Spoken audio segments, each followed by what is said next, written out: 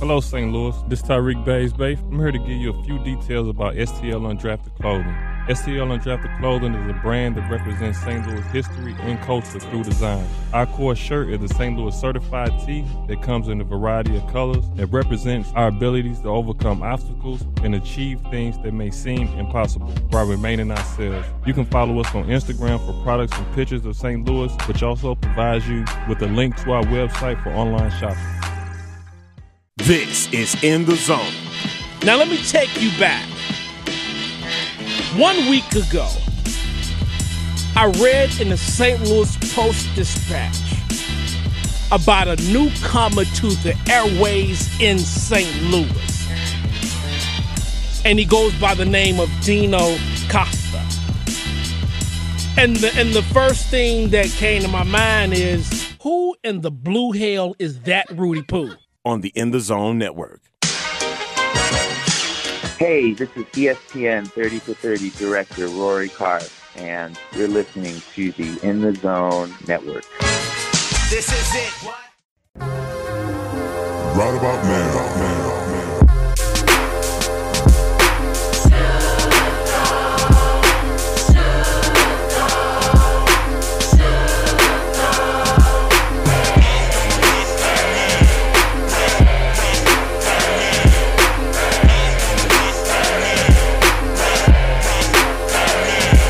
It's your East Side partner, Big Snoopy Dio. Turned like City D-Lo. to city, state to state, worldwide. You're listening to In the Zone, and this is the network. Palmer Alexander, a.k.a. The Living Legend, KIL. One Ellen Kill, but Kill Still Kill. Joining me is Emmy Award-winning filmmaker Rory Karp is joining us on our Celebrity Line. How you doing today, Rory? Doing well. Thanks for having me. Well, one of the reasons why I want to have you on this week is you had a great documentary on Ric Flair, and you've done so many other ones that I want to mention to you about. But starting off with the Nature Boy, Ric Flair, what was it like for you going through that whole experience doing it? Because I know you've done other documentaries as far as NASCAR and football. What was the challenges that you faced doing the one by wrestling? I think probably the big, I grew up a huge wrestling fan, so I think trying to make a film that appeals to wrestling fans, where they feel like they're not being talked down to, or it's not being dumbed down, but at the same time it has universal appeal, so it's not just for wrestling fans. Most of the things I've seen on wrestling up until that point kind of fall into three categories. Either they're extremely surface level, kind of like very bare boned and only for people that know nothing about wrestling. Then there's things that are very inside that you don't even know what the people are talking about unless you really know about wrestling, or it's very tragic and it just kind of focuses on kind of the underbelly of wrestling. So I wanted to do something different for sure. And when we had we made the post on social media on our Instagram page, and there's always going to be somebody with something to say, and it doesn't even matter. But one comment was that the 30 for 30, it didn't show anybody anything new. But this is what I disagree with. I'm a longtime wrestling fan. You're a longtime wrestling fan, and the one thing that I loved about it is that the consistency of Flair's story. Flair's story has never changed. And I like the fact that a lot of the mainstream people, the casual fans, really got a chance to see who this guy was. Yeah, and, I'm all up for constructive criticism, but that's just not true. I mean, I saw somewhere like a wrestling blogger said that, but this film had a lot of things that had never been seen before or known. First of all, it's the first time ever Ric Flair's first wife did an interview. So you have that. You have Hulk Hogan in the film say that Ric Flair was greater than him and better than he ever could be. You have home movies and footage of his son and pictures of Rick growing up that had never been seen before. So I don't really get where a wrestling fan will say they learned nothing new, because the film had a lot of things that no one's ever had before on a film about Rick. Yeah, and then, seeing some of the other wrestlers that you don't really get a chance to see, quote unquote, out of character, Undertaker and Sting like that. And when you get those guys, talking about Flair, it also adds even more to it. Right. Yeah, for sure. I mean, I don't think Triple H, Undertaker, like you mentioned, had been seen in this light before, or Rick. A lot of the stuff Rick has done up to this point has been kind of, on the surface, and, he's not really challenged, I feel like. So I think in the film, some of the things, he's challenged about his lifestyle. You see the good and the bad. So, you're never gonna please everybody, and usually when you try to please everyone, you wind up pleasing no one. So I just try to make films for myself more than anyone that I enjoy, and I try to talk to the 10-year-old version of me that's a big-time wrestling fan, but also the director, filmmaker version of me, where I'm trying to make something for a mass audience. Joining me on our celebrity line is Rory Karpf. He won several Emmy Awards, and we're talking about the 30 for 30 on the Nature Boy of Ric Flair. And Ric Flair has a lot of ties to St. Louis, as he does a lot of places. And I go back to when I was 5, and I remember watching him wrestle. It was a show used to be called Wrestling at the Chase. And I remember watching him wrestle Pat O'Connor and seeing Flair bloodied. And it just but he still came out winning on top. And remember him beating Dusty Rhodes in 1983. And it was a big deal because I remember they airing those matches on KMOX radio. So there's so much history when it comes to Flair and some of the things that he's done in St. Louis, and to see something like that again is great from a fan perspective, because Ric Flair just brings the fan out in everybody. For sure. I mean, and people are still fans of him today. I mean, he's in hip hop videos and athletes quote him, so he's arguably more relevant than ever. Doing his career and stuff, and I know you chronicle it. Was there any time, as from a fan, and I want to talk to the fan now, was there a point where you feel like he kind of lost a little bit of that edge? Because, when he went over to the WWE initially in '91 or whatnot, and it didn't go like we thought, but it kind of seemed like he lost a little bit of it, during the mid-'90s, and it always seemed like you could kind of see him kind of going down as far as losing confidence. Did that kind of shock you too? Well, what I found going through the footage is that he stayed consistently entertaining through the years, no matter kind of what the storyline they gave him. And he was involved in some kind of ridiculous storylines. He was in a mental institution, and then when he was in TNA, he was in a wheelchair. He was always very entertaining. I mean, I found myself laughing a lot when I was going through this stuff, and his promos are great. He starts, taking off his suit and throwing his shoes in the crowd. He elbowing the mat. He became kind of like a lunatic. So I don't know. I just think he's a great entertainer, and he has a lot of longevity, obviously, in wrestling. And even TNA, where he came back after retiring, and a lot of people didn't want him to come back. I don't know if his wrestling matches were as strong, for sure, but his promos and the sketches that he did were still very entertaining. Joining us on our celebrity line is Rory Karpf. He's won 4 Emmys. He's directed several films, especially during the 30 for 30 series. And you got a great relationship with ESPN doing these sports documentaries. How long have you been associated with ESPN?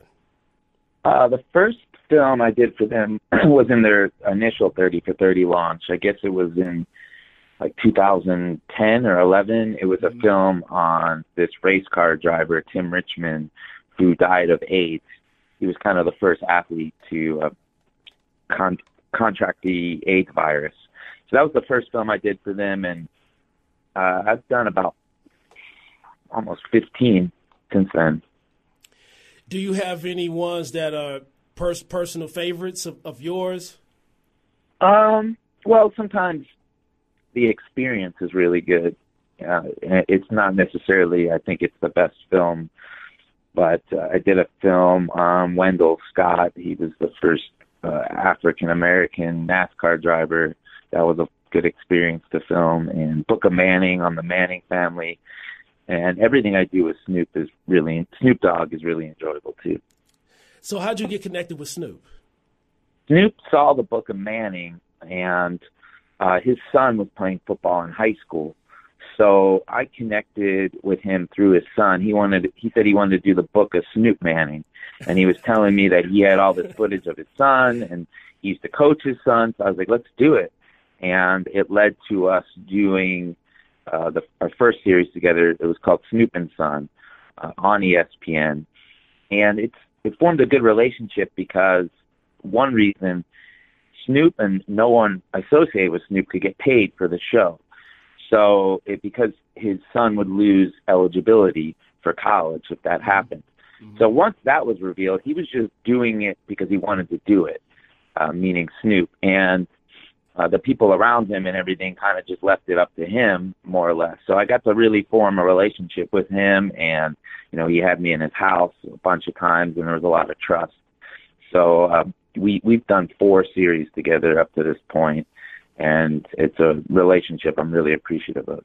And I really think that's really dope, too, about Snoop, because you see the evolution of him, as an entrepreneur, as an entertainer. And I remember you were first seeing him kind of get off into the football, and you would see people, have B-roll of him on the sidelines and stuff like that. But this is something that Snoop's take really, really serious. You can really see that up close. Yeah, the guy's incredible. I mean, if you want to talk about relevance, like we were with Ric Flair, I mean, Snoop's been around since like 1992, and he keeps transitioning into different parts of his career. I mean, he has a gospel album out now, and he's a game show host. He's with Martha Stewart. He's got, I think he owns a bunch of weed farms or something in California. The guy, he's on the grind more than anyone I've really ever been around. So he's someone I admire his work ethic a lot. Joining us on our celebrity line is Rory Karp. He's won 4 Emmys. He directed several specials for ESPN. He was telling us about the new project that he has working with Snoop. Yeah, and this is the A-Train Arlington Lane, Rory. I want to talk to you a little bit about one of my favorite ESPN documentaries, 30 for 30s, that you did was the I Hate Christian Laettner. It was by far, I know from sports-wise, a lot of people really enjoyed how you were able to capture that whole side of Christian Laettner. So tell our listeners a little bit more about how you were able to, delve in a bit more with Christian Laettner. Well, ESPN said they just wanted to do a film on Christian Laettner because he was a great basketball player and he was kind of disliked, but that was kind of it. That's all they said. And I just thought it was kind of boring on the surface. He was just kind of again, on the surface, just kind of a milquetoast, kind of arrogant dude that played at Duke. But then when they did a poll of the most hated athletes, I think of all time, on Grantland, and he won. So wow. That whole idea of hate and why we sometimes enjoy hating on a team or a player more than we do rooting or cheering for someone. So I found that really interesting. And what about Laettner made him so hated? So I got to work with Rob Lowe on that film, and that was really cool. And Christian was really easy to work with too. And I just try to find a different angle or take on something than a traditional bio, if I can. So, what you actually had done was you actually showcased a lot of Duke players that were transcended from Christian Laettner, and like solo acts that wound up being hated, such as like a J.J. Redick. You also have Grayson Allen. I don't know if you got a chance to really feature him in that capacity, but what it turned into was like there was always a solo player off of Duke that everybody wound up hating, and it, kind of based on what you did with this film with Christian Laettner. Yeah, just the whole idea of why people hate Duke. We kind of went through I think it was the 5 points of hate based off of the Duke Blue Devil Trident, and tried to kind of give it a focus. And but sometimes it's hard to know how to tell the story, and you kind of kind of figure it out in the editing room. It's something I deal with a lot now. More than ever, networks and people, production companies, they want everything kind of written out on paper ahead of time before you even film anything. And it's good to have a plan going in, for sure. You don't want to be flying blind. But at the same time, you've got to be able to change direction and move in a different direction. And that's what we wound up doing on the Laettner film. So, and then, people seem to have liked it. Joining us on our Celebrity Line is Rory Carpenter. We're not going to hold you for much longer. I want to ask you, what are some of the other projects that you have coming out down the line?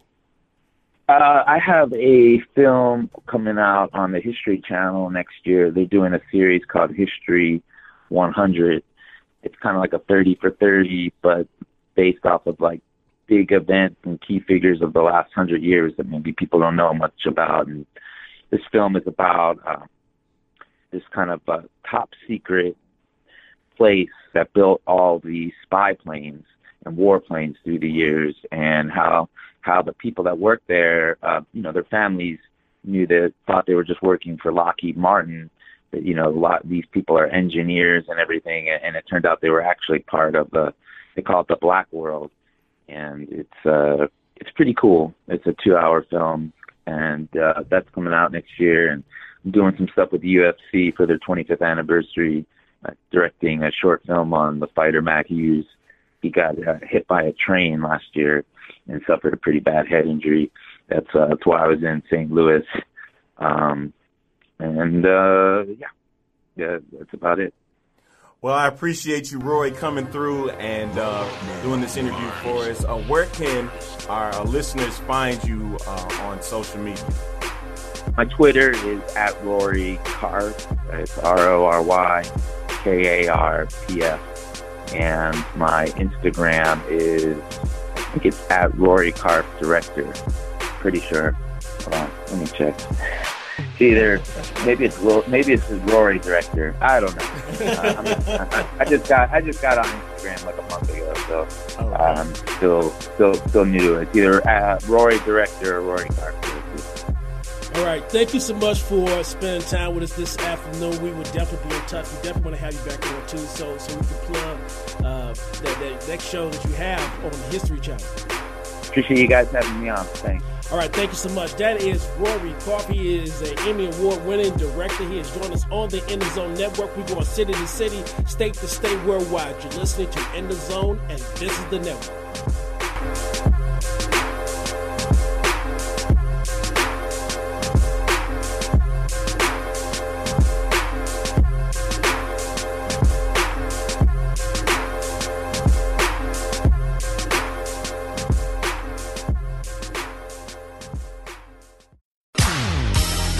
Hey, this is ESPN 30 for 30 director Rory Karpf, and you're listening to In the Zone. This is In the Zone. Now let me take you back. 1 week ago, I read in the St. Louis Post-Dispatch about a newcomer to the airways in St. Louis. And he goes by the name of Dino Costa. And the first thing that came to my mind is, who in the blue hell is that Rudy Poo? On the In the Zone Network.